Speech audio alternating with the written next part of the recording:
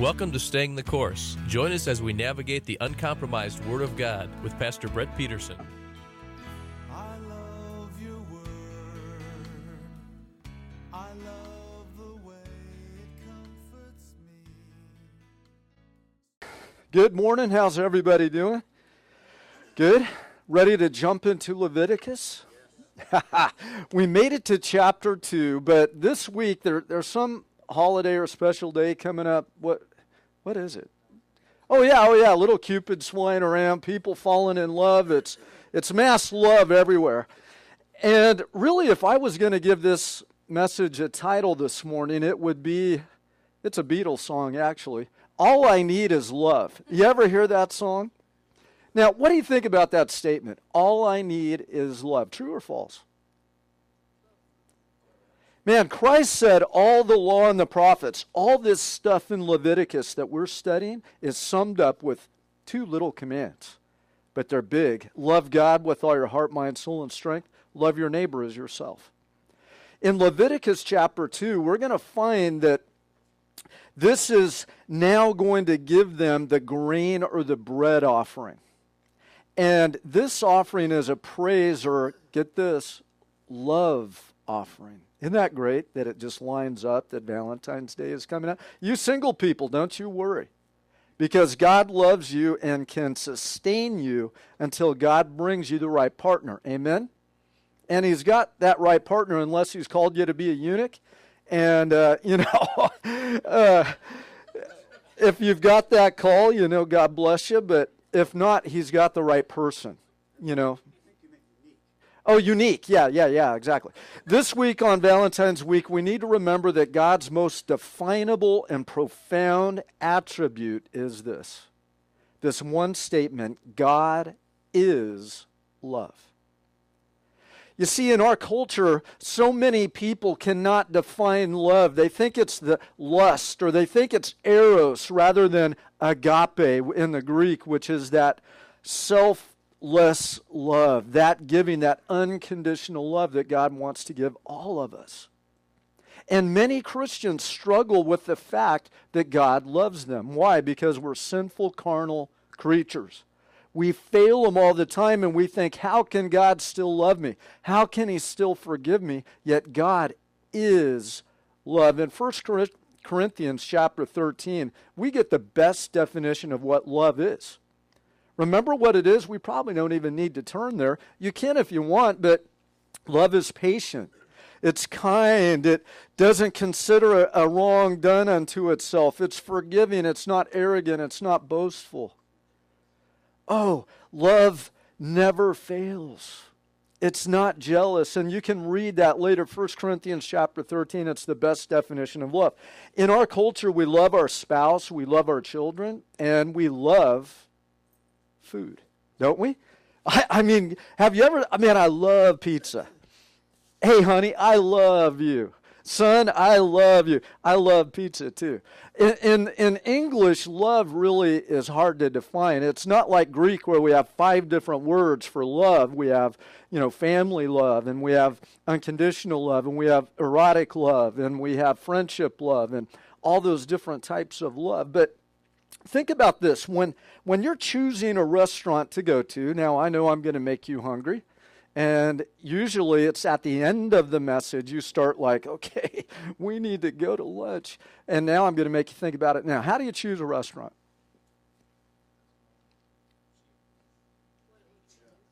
Is love more than a feeling? Could we say? But in our culture, a lot of people define it as this feeling, this eros, this attraction, rather than what love really is. And God is love. How do you choose a restaurant to enjoy a meal? I want to do it. How do you do it? Hey, do you drive down the road and say, ooh, that one looks good. I'm attracted to that, so I'm going to go to that restaurant. Is that how you choose it? Is it because of the way it looks? I got to tell you this, when we were in Israel, we started the Bible college for Calvary Chapel in Bethlehem. By the way, Bethlehem means what? Beth, house of, lamb, bread. Lamb means bread, the house of bread. And in Leviticus chapter 2, guess what it is? The bread offering. And guess who is the bread of life? Jesus Christ. It all points to Jesus, not just the lamb that they would slay and throw the blood on the altar, but even the bread. But I tell you what, we were in Israel, and we're driving down the road, and I was craving pizza. I've got to, I need my pizza. It's my favorite food. I could eat it literally every meal. I really could. And we see this picture of the most amazing pizza you would ever see. And on the sign, it said in English and Hebrew, American-style pizza. And I'm like, yes, I can't believe it. So we order the extra large, big. It looked so good. Well, here's what they did. I think they saw a picture of what a pizza looks like in America, and then put all these things to make it look like American pizza. But I can assure you, it was not American pizza. It was the worst thing I had ever tasted in my life. Love is more than just outward appearance, folks. It's what's inside that really matters. And the older I get, I realize that. How about the location? You choose a restaurant for where it's located? Sometimes. The amenities that it has, how beautiful it is inside. Sure, I like that. Russ loves that. He makes sure he gets the best seat to take it all in. The food, isn't that why we should really choose the restaurant? I have been in some really ugly places that had incredible food. So the food is really important. The cost, for a lot of us, that's an issue. We do it by that. And how about the bread? For me and my wife, we love carbs. And so like Wood Ranch, you get those really good rolls, and they just keep bringing them. Just keep them coming. And there's this garlic butter. And so we actually choose a restaurant. Now, what kind of bread do they serve? Before the meal, the free bread, and if it's Italian, do you get the sauce with the vinegar and what's it called? Balsamic? Balsamic. Yeah, balsamic. So I don't know about you, I love bread. I am a carb guy. It's just, and that's how I choose a restaurant. Bread. What about bread? Leviticus chapter 2 is the offering of unleavened bread. Pita bread, tortillas, crackers and cheese, matzah. Are you guys getting hungry? There's nothing like warm pita bread with that Greek stuff that you did. Oh, man. Jesus said this, John 6:33. For the bread of God is that which comes down out of heaven and gives life to the world. Then they said to him, Lord, always give us this bread. And Jesus said to them, I am the bread of life. He who comes to me will not hunger, and he who believes in me will never thirst. Is he talking about physically or spiritually? Spiritually. You see, all of us have this hunger in our soul, and so many people don't find it in God, so they try to find it in external relationships. And they move from one sexual partner to another, or they try to find it in drugs or alcohol or fame or fortune or prestige or whatever it is, but all of that fulfillment can come from God himself. We need that. Each offering, including the grain offering or unleavened bread offering, points to Jesus. And God demonstrates this Valentine's Day week his love for us by sending Jesus as that great sacrifice for our sin. He is not only the Lamb of God, slain before the foundation of the earth, but he is the bread of life. He's even allegorically mentioned in the bread offering in Leviticus chapter 2. And we're going to talk about it a little bit. All the offerings, we have these. The burnt offering we talked about 3 weeks ago. The grain or bread offering, the peace offering, the sin offering, and the guilt offering. Here's what they represent. The burnt offering is complete surrender to Jesus Christ. It is a voluntary offering. When you would bring a burnt offering, you would get your best lamb, your best bull. You would go to the tabernacle. Remember, you would take that bull inside the gate with praise and thanksgiving. You yourself would have to kill it. I almost got our little puppy dog up here. You know, Poppy, the white dog that Cheryl brings. And what if, when you sinned, you had to take one precious animal that you love and bring it up and hold it and kill it. I couldn't do it. I think I would really try to be sinless if I had to do that. But you would have to do that in this burnt offering. It is a complete surrender, a voluntary offering that you surrender to the Lord. Lord, I believe. It's really about faith, believing in Jesus. The grain offering is a praise or love offering.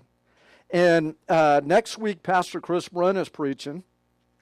The following week, we're going to do communion. We're not going to do it next week because Leviticus chapter 2 is really all about Christ and communion. So we're going to get into Leviticus chapter 2 in 2 weeks. Chris Brent preaches next week, and then we're going to really get into it. The peace offering is experiencing fellowship with Christ. It's really the worship and the praise that you give him. Sin offering is knowing that Jesus paid for your sins. When you would take your sacrifice to the tabernacle, you would lay your hand on its head. Remember, we talked about this. And you would be giving your sins to that sacrifice. You cannot pay for your sins. We do not do penance. You don't have to do 50 Hail Marys. You don't have to crawl on your knees. You don't have to do any of that. Christ paid for all your sins on the cross of Calvary. We are cleansed and forgiven. And the guilt offering, I love this. Oh, man.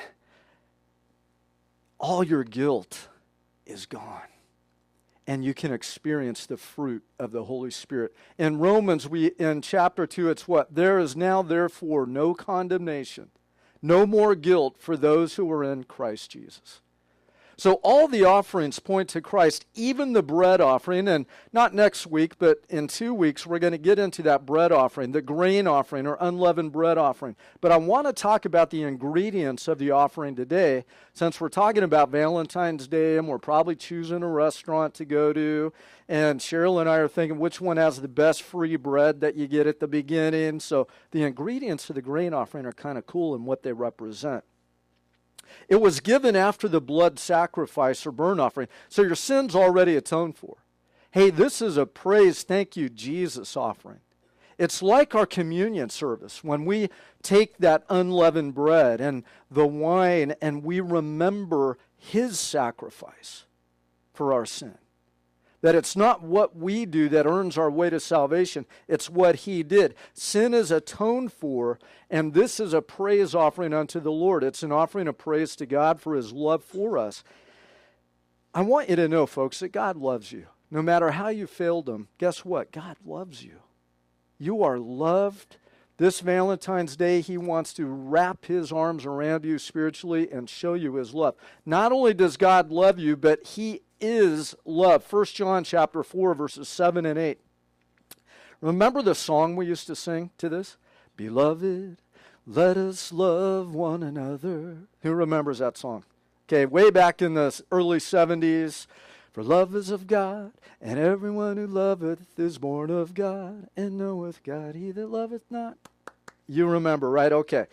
Oh, good. I'm not the only old person in the place. Verse 8. The one who does not love does not know God. And you're not old. Don't get me wrong. I am the okay. This foot just went. Let me restate. You must have had some really godly parents growing up because they listened to the same music I did. There we go. Okay. Wow, that's okay. For God is love. Have you ever considered that? That God personifies love. The world cannot define love. In fact, I love it when I see these protesters out there, love, not hate. And then they're like beating people up and spraying them with pepper spray. And it's like, are you kidding me? Yeah, okay, you accuse us of being hypocrites? Well, you know, hey, look in a mirror. 1 John 4:9. By this the love of God was manifest to us. Get this. That God has sent his only begotten Son into the world so that we might live through him. In this is love. Not that we loved God, but that he loved us and sent his Son to be what? The propitiation for our sin. Leviticus, all these sacrifices, guess what they did? They were the propitiation for their sins, but Christ fulfilled it all. I love that. I love that. Only begotten Son. John 3:16, we all know it, right? For God so loved the world that he sent his only begotten Son. Many cults say, oh, see, Jesus is not God, he was begotten. Well, no. He eternally existed with God the Father, triune, Father, Son, and Holy Spirit.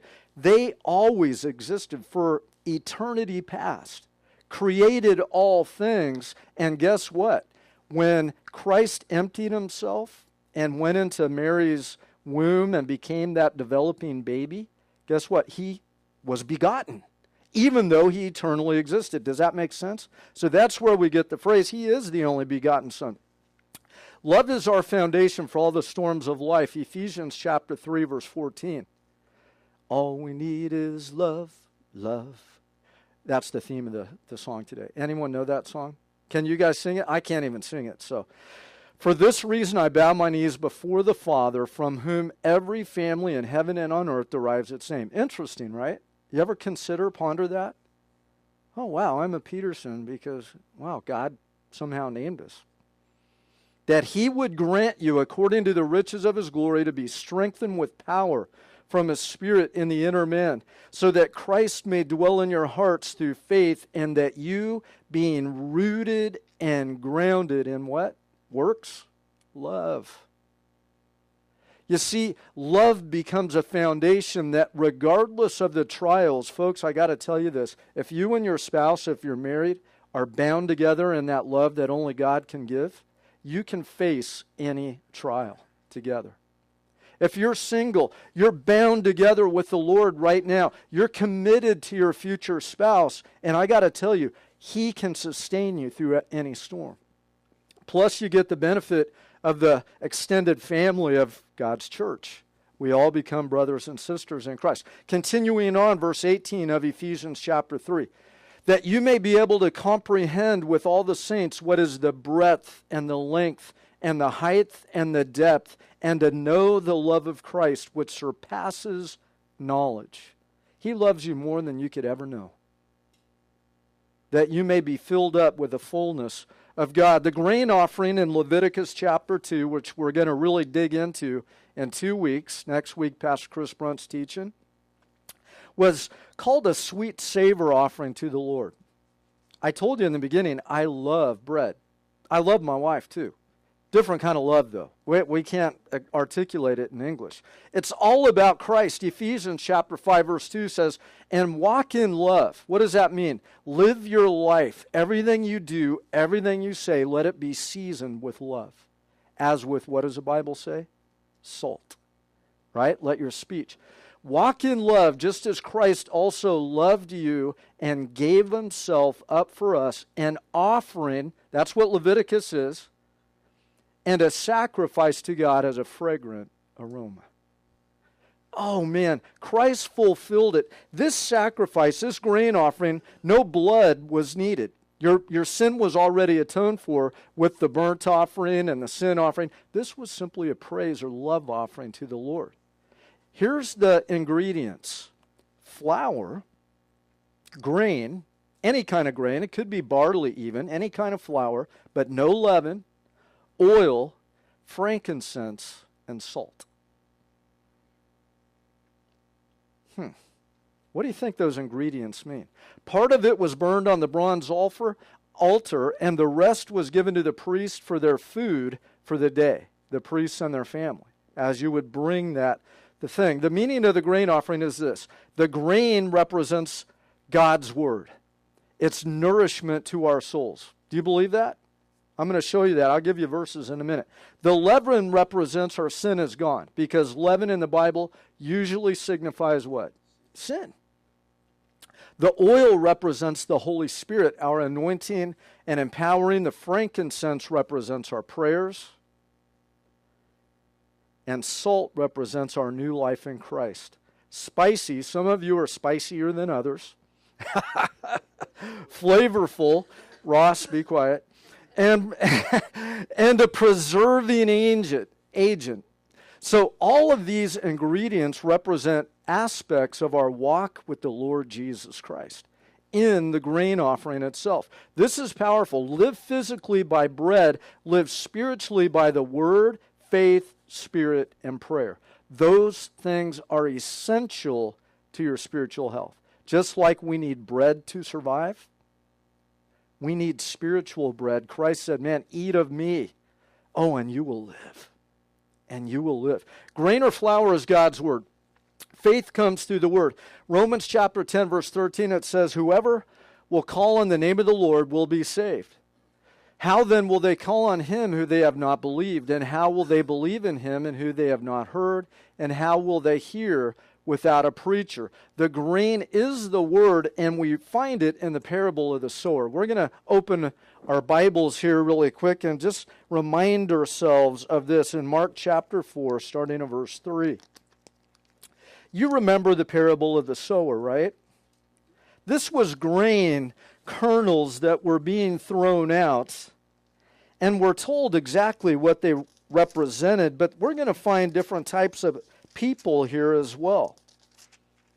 And I can assure you, probably each of us in this room fit one of these types of people. Mark chapter 4, starting at verse 3. Listen to this. Behold, the sower went out to sow. And as he was sowing, some seed fell beside the road, and the birds came and ate it.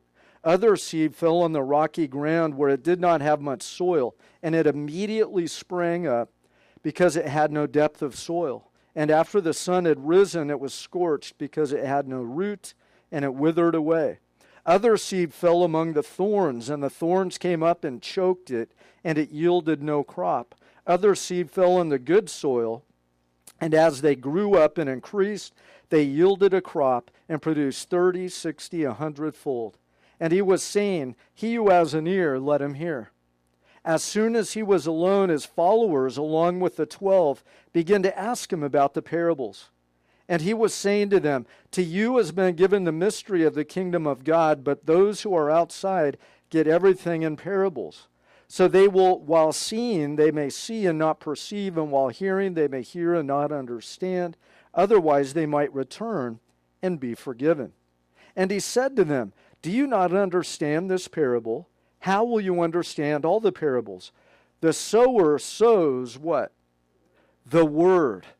And so here the grain offering is kind of representative of the word of God. And note this, and these are the ones who are beside the road where the word is sown. And when they hear, immediately Satan comes and takes away the word which is sown to them. Have you ever witnessed to somebody and they just kind of like gloss over? Immediately the enemy takes that word of life that you're given to them and they don't even hear it. Continue on. Verse 16. In a similar way, these are the ones on whom the seed was sown in the rocky places, who, when they hear the word, immediately receive it with joy. And they have no firm root in themselves, but are only temporary. Then when the affliction or persecution arises because of the word, immediately they fall away or apostatize. And others are the ones in whom the seed was sown among the thorns. These are the ones who have heard the word, but the worries of the world and the deceitfulness of riches and the desires for other things enter and choke the word, and it becomes unfruitful. And those are the ones on whom the seed was sown on good soil, and they hear the word and accept it and bear fruit 30, 60, or 100-fold. So the grain offering is made up of grain or seed, which represents the Word of God, and more than that, the grain also represents Jesus Christ. John chapter 1, verse 1, in the beginning was what? The Word, and the Word was with God, and the Word was God.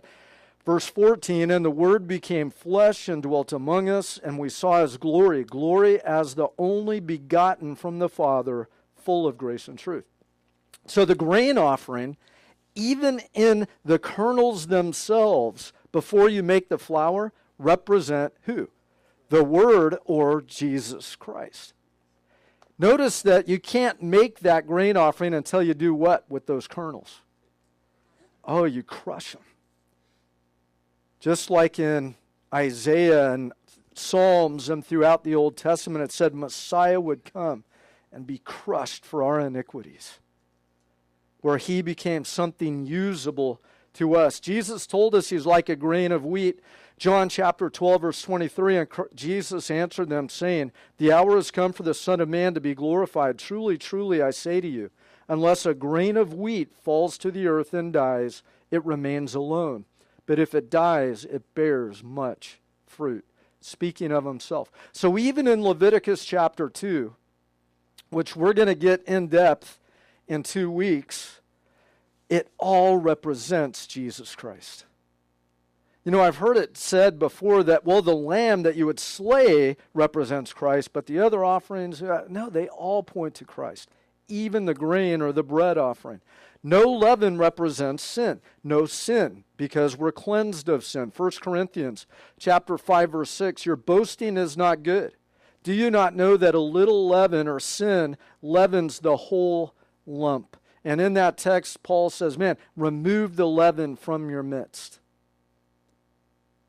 Verse 7, clean out the old leaven so that you may be a new lump, just as you are in fact unleavened. For Christ our Passover also has been sacrificed. Therefore let us celebrate the feast, not with old leaven, nor with the leaven of malice and wickedness, but with the unleavened bread of sincerity and truth. A little leaven leavens the whole lump of dough, Galatians chapter 5, verse 9. The oil in the ingredients represents the anointing of the Holy Spirit. Oil is always used for anointing, right? In the Old Testament. Amen?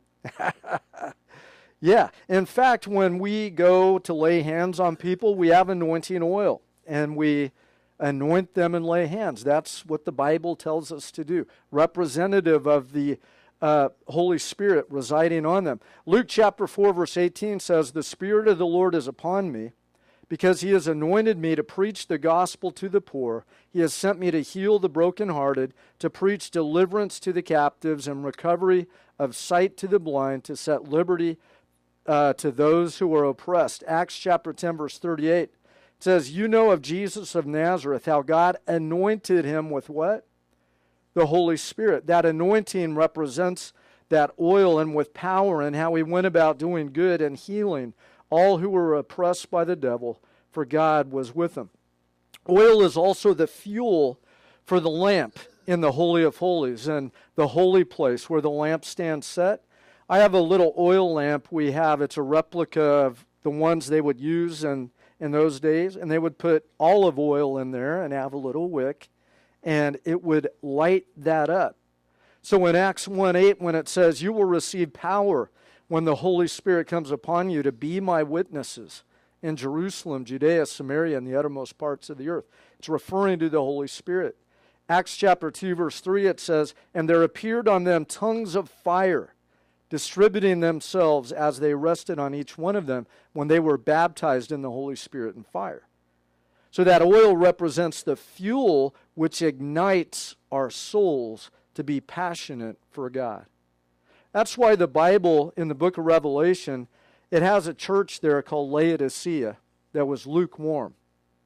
It lacked the power. In fact, in Timothy, when Paul wrote, man, in the last days, difficult times will come. Men will be lovers of self, lovers of pleasure rather than lovers of God, holding to a form of godliness, but what? Denying its power, representing what? The Holy Spirit. Avoid such men as these. And they were filled with the Holy Spirit and began to speak with tongues as the Spirit gave them utterance.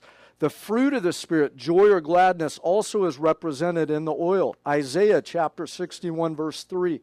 To grant those who mourn in Zion, giving them a garland instead of ashes. The oil of gladness, or the fruit of the Holy Spirit, love, joy, peace, patience. All of that representative in the oil of gladness instead of mourning. The mantle of praise instead of a spirit of heaviness. So they will be called oaks of righteousness, the planting of the Lord, that he may be glorified. Hebrews 1:9 says, you have loved righteousness and hated lawlessness. Therefore God, your God, has anointed you with the oil of gladness above all your companions.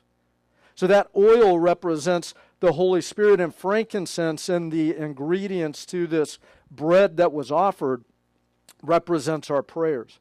Frankincense was the incense. And when he had taken the book, Revelation chapter 5, verse 8, the 4 living creatures and the 24 elders fell down before the Lamb, each one holding a harp with golden bowls full of frankincense or incense, which are the prayers of the saints. And the psalmist, 141:2, says, may my prayer be counted as incense before you, the lifting up of my hands as the evening offering. Why do we raise our hands sometimes when we're praising God? It's like that wave offering, the evening offering. Offering and worshiping and praising God. Salt in the ingredients represents our new life in Christ. You know, there's a pretty scary verse in Matthew. It says this. Well, we'll get there in a minute. The value of salt back then was important. Do you know that the Roman soldiers received most of their wages in salt? Isn't that interesting? That's why we get the phrase, you're worth your salt. Have you ever heard that phrase? It's not meaning like you're sweating and you're getting all salty. No. No, it means you're a sailor and you go out sailing, you get all salt. No, it's not mean that. It means they were paid with salt. And so when you did a good job, that phrase even came up to when I worked in the oil fields. You know, some of the foremen would say, hey, man, you're worth your salt, or you're not worth your salt. The Greeks considered salt to be divine. The Mosaic law required that all offerings be presented with salt. And in fact, we're going to find that God said salt is a perpetual covenant in every offering you bring. Interesting, right? When Jesus told his disciples that they were the salt of the earth in Matthew 5:13, they understood exactly what he said. Salt is valuable. Salt is precious. Salt is preserving. Salt adds flavor to life. You are of high value. You add flavor to the lives of all those that know you. Do you know that? Man, when we speak, it says, let your speech be as it were seasoned with salt. Or grace, actually. And you are a preserving agent. Matthew 5:13, this is the scary verse. Jesus said, you are the salt of the earth. But if the salt has become tasteless, how can it be made salty again? It is no longer good for anything except to be thrown out and trampled under the foot of men. Let me ask you a question. Are you adding flavor to the lives of those that know you? You see, Christians, I've said it many times, should be the most celebrant, happy, flavor-filled, joyful people on the planet. I believe that flavor, that salt, that excitement. You ever eat popcorn with no salt? It's like bland. You ever eat egg whites with no salt? You can't do it. Hard-boiled egg, it's like, give me salt and pepper, and okay, just cut it open. Oh, forget it. Scramble it, and give me cheese and bacon. You know, I'm on a diet. What are you, egg whites? No. Job loved salt on his eggs. You know Job in the Bible? He was a pretty cool dude, actually. Went through a lot. And he may have been on a low cholesterol diet when he wrote this. Job chapter 6, verse 6. Can something tasteless be eaten without salt? Or is there any taste in the white of an egg? So he was eating egg whites. I wonder if they had that, fake egg, I doubt it, but he was eating egg whites. As salt, folks, we add flavor to life. We make the mundane routine of living spicy. I really believe that. We should be children of God. We should be joyful. We should thank God for all the little blessings. Do you do that? You get a good parking place. Thank you, Jesus. You pass a cop on the freeway. You're doing 100. Boom. And you slow down and you don't see any red lights. Thank you, Jesus. It's I'm not looking at anybody. Maybe you've lost your saltiness this morning. The good thing is it can be reinstated. You see, every morning we come to the Lord and say, Lord, make me salty. In a good way, right? Make me flavorful. Let me be a child that's pleasing to you. Maybe you feel like you failed God too much to be loved by Him. Don't worry, you're in good company. Paul wrote this in 1 Timothy chapter 1, verse 15. It is a trustworthy statement deserving full acceptance that Christ Jesus came into the world to save righteous, good people. No, to save sinners, among whom I am what? Foremost of all. Okay, if that's in the Bible, I would believe that Paul is the worst sinner that's ever lived. I have to believe it. Worse than you. Yet God used Paul greatly. Did He not? God loves you this morning no matter how you failed Him. This Valentine's Day week, we must remember that God's great love for us is immeasurable. Romans chapter 8, verses 31 through 39 says, "What then shall we say to these things? If God is for us, who can be against us? Who did not spare His only Son, but delivered Him over for us all? How will He not also with Him freely give us all things? Who will bring a charge against God's elect? God is the one who does what? Justifies. What does that mean? He pronounces you clean, just as if you've never sinned." Isn't that great? All you do is say, Lord, please forgive me and cleanse me. Instantly you're cleansed. You're forgiven by the blood of Jesus Christ. You do not have to carry that guilt anymore. You can move forward guilt-free, cleansed and forgiven, justified by God. Verse 34, who is the one who condemns? Christ Jesus is He who died, yes, rather, who was raised, who is at the right hand of God the Father, who makes intercession for us. Continuing on, Romans 8:35, who will separate us from the love of Christ? Can we say, what will separate us from the love of Christ? Absolutely. Who or what will separate us from the love of Christ? Will tribulation or distress, persecution or famine or nakedness or peril or sword? Just as it is written, for your sake we're being put to death all day long. We are considered as sheep to be slaughtered, but in all things we overwhelmingly conquer through Him who loved us. For I am convinced that neither death, nor life, nor angels, nor principalities, nor things present, nor things to come, nor powers, nor height, nor depth, nor any other created thing will be able to separate us from the love of God which is in Christ Jesus our Lord. Do you know all things are created but God Himself?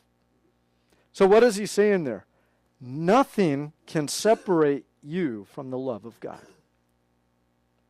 Nothing at all. You are His child. You are precious to Him. It's all about Christ. Hebrews chapter 4, verse 14. Therefore, since we have a great high priest, aren't you glad that I'm not your priest? Or Pastor Chris isn't your priest, or Pastor Chris, other two, isn't your priest? But only Christ is our priest. He is our mediator between God and man. And we are all royal priests officiating this temple, our body, the temple of the Holy Spirit.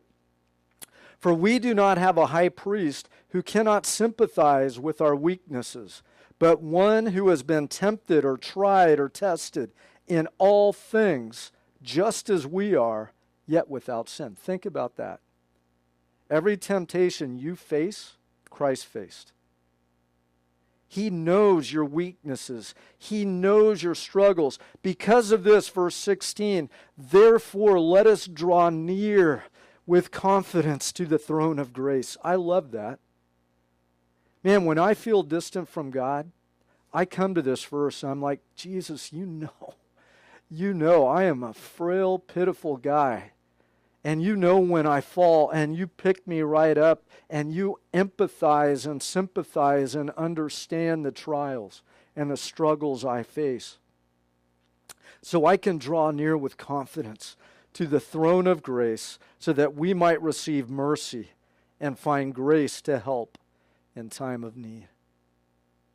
This Valentine's Day week, it's all about Cupid. Did I say that? It's not about Cupid. It's not about the Roman gods or any of that. For me, it's about the love of Jesus Christ. And it's about that love that He's given me to love my spouse and to love my family and to love my church family. He understands your struggles. He was tempted in every way, yet without sin. Folks, believe me, He can relate to you. Don't think that God can't relate to you. He knows. We have a high priest that knows the deep difficulty and darkness that you fight and face. He knows exactly what you're going through. He knows your situation. He wants to give you new hope and new life and peace for your soul. This morning, God cares for you, saints of God. He will help you with your problems. He will help you deal with them all. Matthew 11:28, Jesus said, "Come to me, right, all who are weary and heavy laden, and I'll give you rest." God is calling you back to Him this morning. He's calling all of us. You see, we cannot get complacent in our walk with the Lord.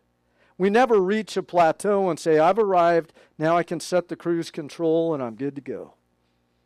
If you think that you've arrived, then you're better than Paul, because Paul says, "Forgetting those things which lie behind, I press on to the upward call of Christ Jesus. I grow from glory to glory." We need to be growing closer to the Lord, falling deeper in love with Him and our spouse, folks, if you're married. He really does care. Psalm 51:17, "A broken and contrite heart, O God, you will not despise." Psalm 34:18, "The Lord is near to the brokenhearted, and He saves those who are crushed in spirit." Psalm 56:8, "You keep track of all my sorrows. You've collected my tears in a bottle. You have recorded each one in your book." Think about that. Every tear, every broken heart, every pain that you've had, God is there empathizing and weeping with you. He understands your pain. He understands your broken heart. He keeps track of each tear. Wow. 1 Peter 5:7 says, "Cast all your cares or anxieties or worries upon God," because He does what up there? He cares for you. This Valentine's Day, know this: God cares about you, and He can help you get through whatever's troubling you. He can heal you of a broken heart. So what do we need to do this morning? Repent and return. That's the message. I'm like, "Lord, what can we give you for Valentine's Day?" I thought I heard a dozen roses, but I don't know anyone that delivers up there. Not yet, maybe what's that new SpaceX or whatever? They're throw one on there and then just cast it out and let it float through space. Maybe it'll, who knows. Here's what He wants. Revelation 2:1, "To the angel of the church of Ephesus write, the one who holds the 7 stars in his right hand." What are the 7 stars? Churches? No. Pastors? Right? "Who walks among the 7 golden lampstands." Who are they? The churches. Yeah, okay. Lampstand says this, "I know your deeds and your toil and perseverance." Note this, "that you cannot tolerate evil men, and you put to the test all who call themselves apostles, and they are not, and you found them to be false. And you have perseverance, and you have endured for my name's sake, and you have not grown weary." Sounds like a good Christian, right? Man, they're doing everything right. We're doctrinally sound. We are uncompromised. We test those false prophets. We are doing everything right, but I have this against you, Jesus said. You've left your first love. As I walk through life, I can assure you, I have had the depths of love with my Lord, that I loved Him more than anything else in life. I have walked with God. I have known intimacy with God. And yet, every time I get wrapped up in the cares of this world, and just like the parable of the sower, man, I'm there among the weeds, and I'm living among weeds, and they're all around me, and I get choked out, and all of a sudden I feel distant from God again, and I don't have that intimacy with the Lord. I can assure you, this no matter what I've done up there. Oh, I've persevered. I can't tolerate evil men. I test everything according to the Word of God. I'm doctrinally sound. But if I left my first love, it means nothing. It goes back to 1 Corinthians. Man, if I have the gift of prophecy and have all wisdom and do all of this, yet I do not have love, it's a clanging gong. Therefore, remember where you have fallen and repent and do the deeds that you did at first. Remember when you first fell in love with God? Did you ever have that honeymoon with Jesus? And I'm not talking about in a weird way. I'm talking about where, wow, God is real. This is His Word. I love, oh, man. Oh, that excitement. That childlike faith. It's not enough in these days of vast worldliness in the church to say that we are fundamental and uncompromising in doctrine. It's time to get back to our first love. And folks, that starts with me. I need to. Oh, I've grown complacent. I've grown wrapped in the world and all of this, and I am doctrinally sound, and I'm going to correct false doctrine. But where's that passionate first love that I have with Jesus? It's devotion to these priorities. God, number one. Your family, number two. The church, number three. Then everything else, and only then will you experience that refreshing love that comes from God. Acts chapter 3, verse 19, it says, therefore repent and return, so that your sins may be wiped away, in order that times of refreshing may come from the presence of the Lord. I need that. I need to be refreshed by the Lord. I don't want to walk through life unspicy, unflavorful, wrapped in the cares of the world. We need to return to our first love. The zealous child of God lives for one thing only: to please God, to experience His love, and to love Him first. And we stand up for God and our family in sickness or in health, in poverty or wealth, whether esteemed or despised, flattered or flattened, considered a fool or a philosopher, through evil report or good, kisses or curses. We set to do the will of God and to stay faithful to Him, and to love Him and to love our neighbor as ourselves, and to be faithful and to be devoted. God's calling you this morning.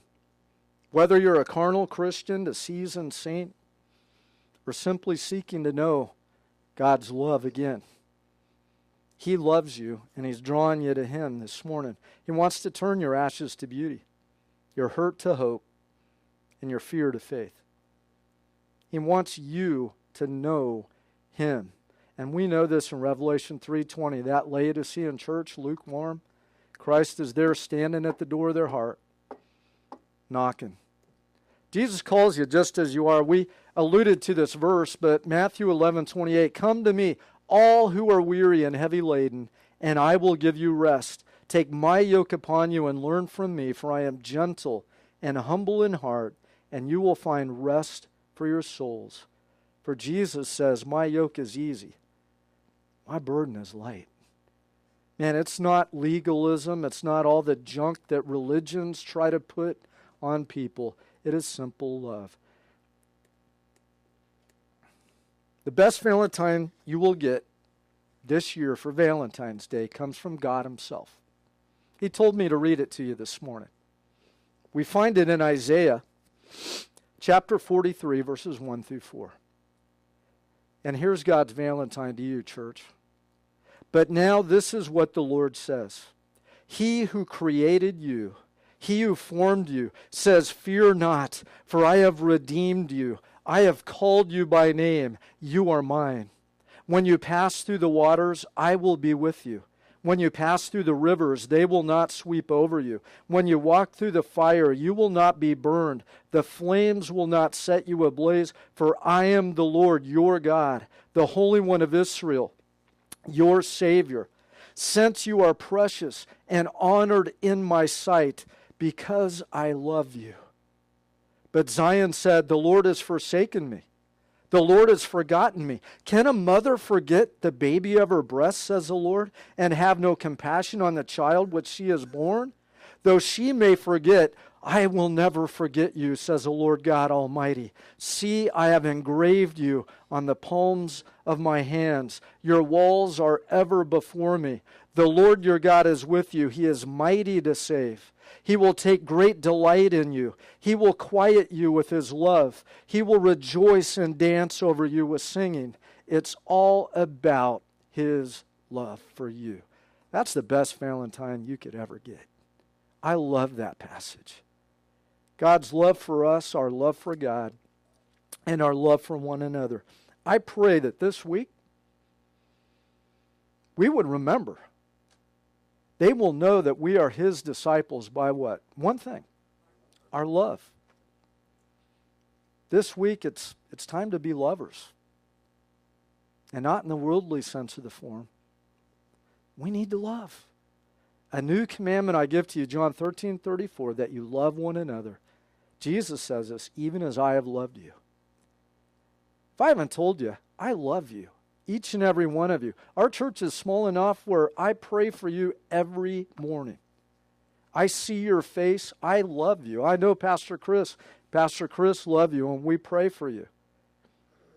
I want you to know you're not alone. Have a blessed Valentine's Day, my beloved.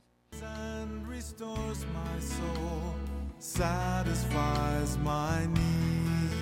Thank you for listening to Staying the Course with Pastor Brett Peterson. If you would like a copy of this message or would like to submit a prayer request or comment, contact us at 949-888-5777 or email us at info@ccbcu.edu. God bless you as you seek and serve him. Remember, stay the course, and we'll see you next week.